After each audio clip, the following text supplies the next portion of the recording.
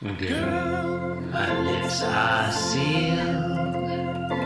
You make me wanna barf. Yield my car, shield my tie, heel, high deal, bar wheel, stop you. Jim Davis is my name. Hello and welcome into Being Jim Davis, the podcast that you hate.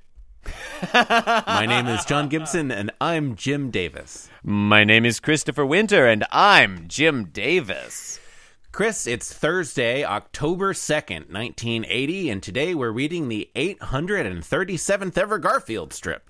Mm-hmm. What happens today, Chris, in Garfield? John, in today's, thank you for specifying, in today's Garfield, You're welcome. John, Garfield continues to wear a hat.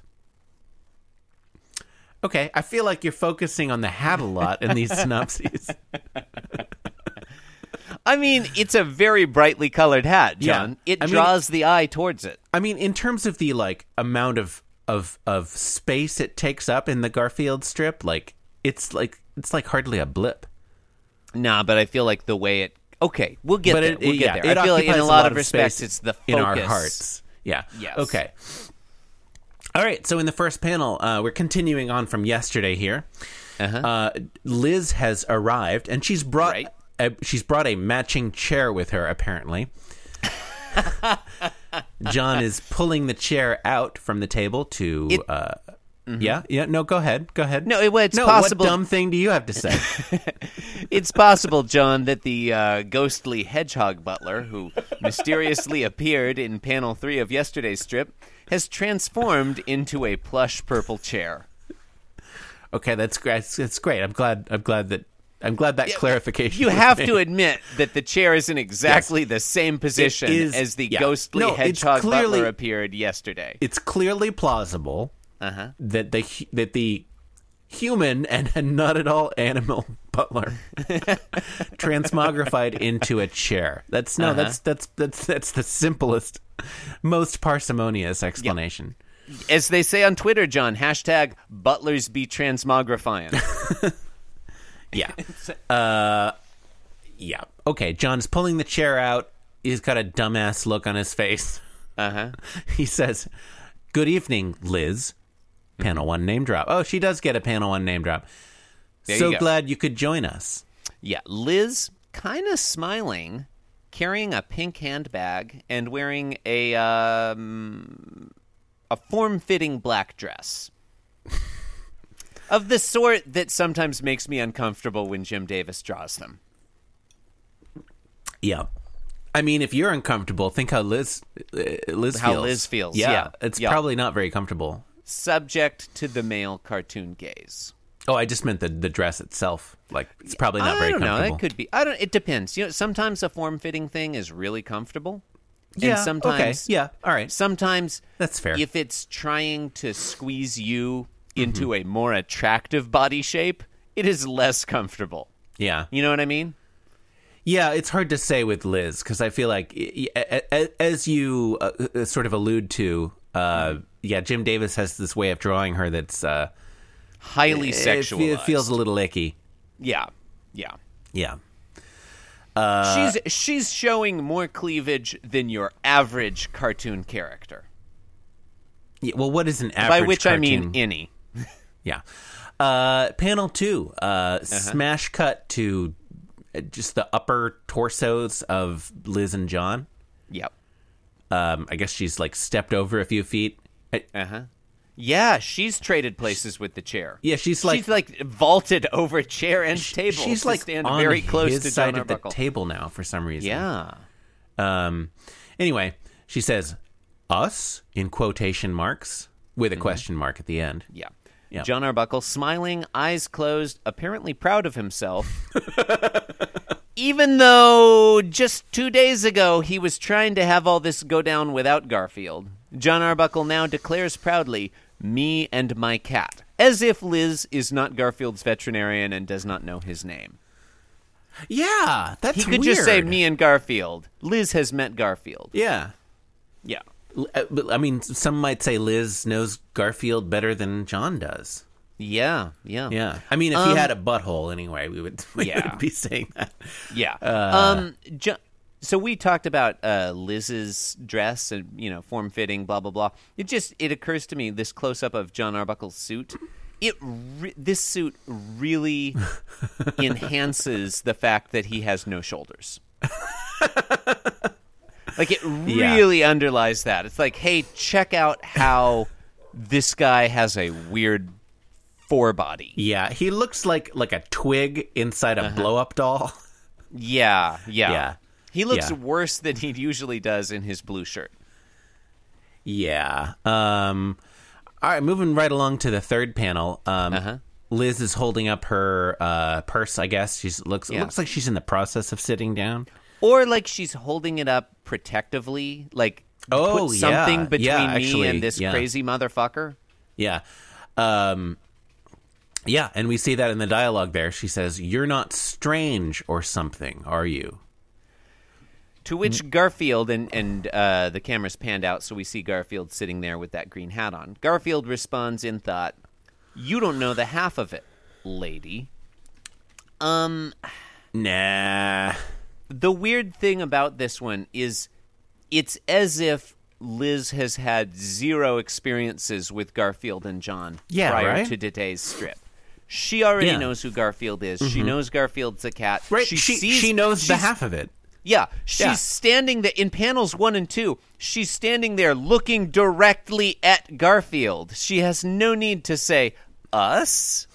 Yeah, and also, like, the implication before was that, like, Clark Kent Superman style, like a ball cap is enough to disguise to disguise a cat as a child.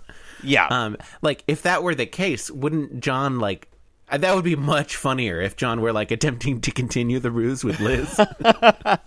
Also, like, me and my child that I've never mentioned having before. Yeah, bringing an unnamed child, a newly revealed child on a date with you. Super weird and creepy. Yeah, that's yeah. Yeah. She already knows. Yeah. She already knows that John Arbuckle is strange. On her previous date, John brought Garfield with them to a drive-in movie to see Sludge Monster Meets Vermin Man, and they had purpose-made signs that said, "Go Sludge Monster." Right, it was because it was a movie they had seen several times before. Yeah. I want to like and respect Liz the veterinarian. She's a professional woman. She's been to whatever animal medical school. I don't know how veterinary stuff works. Maybe you flunk out of regular medical school and then you become. I don't know how it works. No, you go to the Veterans Association. Probably go to vet. Oh yeah. You become a veteran of a foreign war. Yeah. She's a professional woman. She's clearly, seems intelligent, seems like she's got her shit together. And yet, she continues to agree to go on dates with John Arbuckle.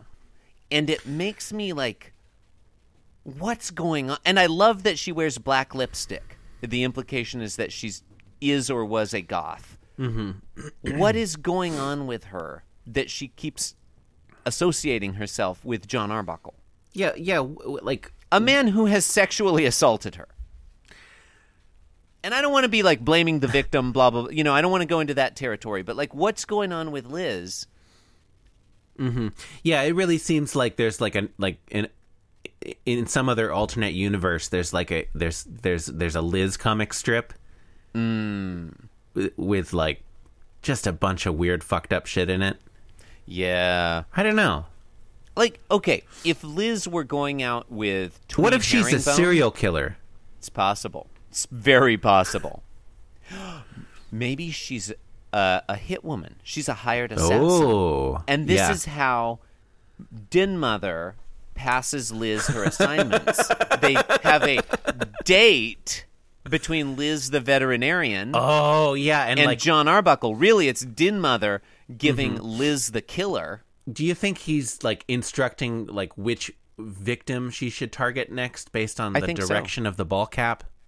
It's very I mean, it's the most parsimonious it's the first reasonable explanation we've had for Garfield wearing this ball cap.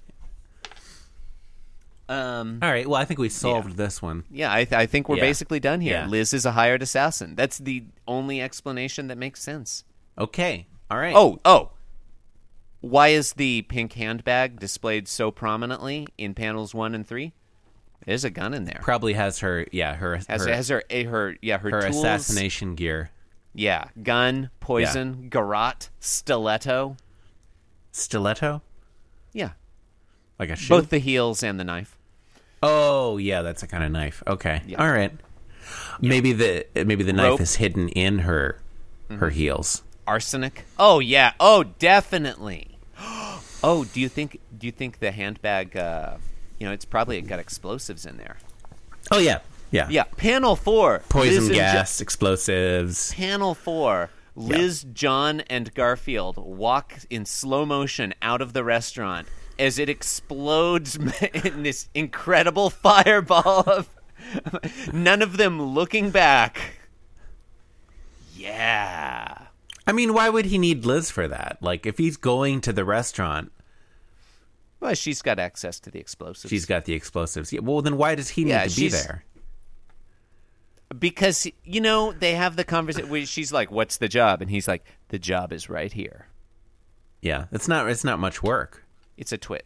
I mean, she Why charges not, by the why hour. not tell her to go to the restaurant. Yeah, that would make more sense. Tell her to Just go to tell the her restaurant. who to kill. Just and tell then her while who to kill. she's waiting for him to show up for the date, like a one of his agents comes by disguised as a waiter and hands her like an embossed message underneath one of those culinary display things, and then that has her instructions on it. That would expose him less. It's one of those menus with the pictures of the items, and one of the pictures One of is them is just a circled. person to kill.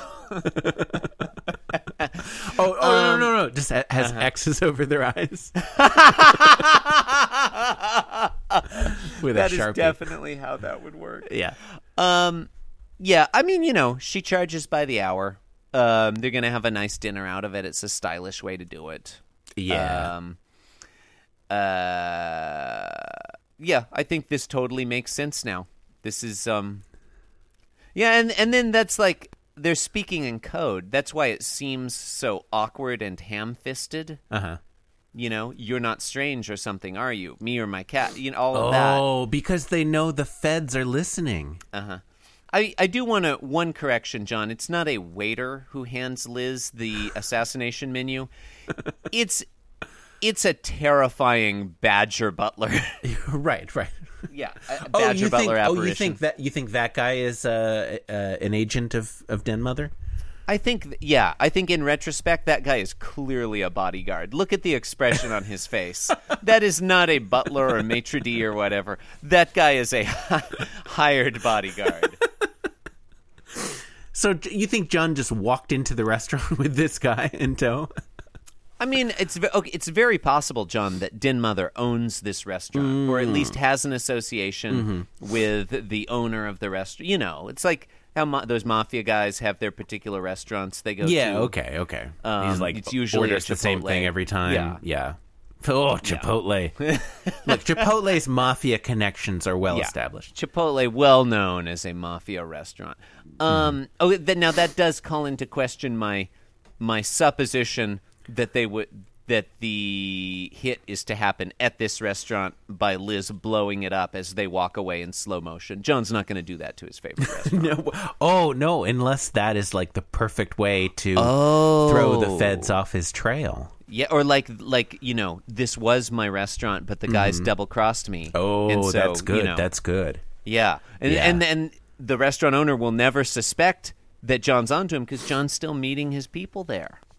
Yeah, Den Mother's still meeting his people there. Yeah. This does call into question, like, we've said that John doesn't even know Den Mother exists. Mm-hmm. Is this Den Mother disguised as John Arbuckle? Yeah. Oh, Chris. John does not know Den Mother exists. But Den Mother knows sure as that- shit knows that John exists. Do you think Den Mother knows about Tweed Herringbone? That's hard to say. I think neither of them know about Tweed Herringbone. Yeah, I think we're just gonna have to wait and see. Yeah, I think Yeah. we're done here. All right.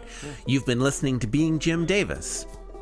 You feel short of breath as your vision fades to dull yellow. And in the end, only Odie remains. You can support the show by leaving us a review on iTunes. Why not visit the show website, beingjimdavis.com? It's okay. You can also follow the show on Twitter at beingjimdavis. Follow me on Twitter at Inscrutable Taco. And good night. Thank you. All right. Friday. Successful outro. Podcasting. You ready? Wait, you don't have to read it correctly every episode. No, you shouldn't. It's too be long. It shouldn't be too easy to find out. It's honestly, for a daily podcast, does not need to have that much information in the outro. Cause I'm being Jim Davis and I'm here to say that being Jim Davis is a wonderful way to be.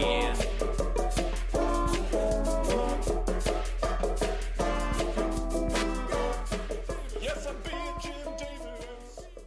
Yes, I'm being Jim Davis. This podcast was brought to you by the Pitch Drop Podcast Network. Like what you just heard? Support the show by going to patreon.com/pitchdrop. And while you're at it, check out pitchdrop.net for more of this and other shows.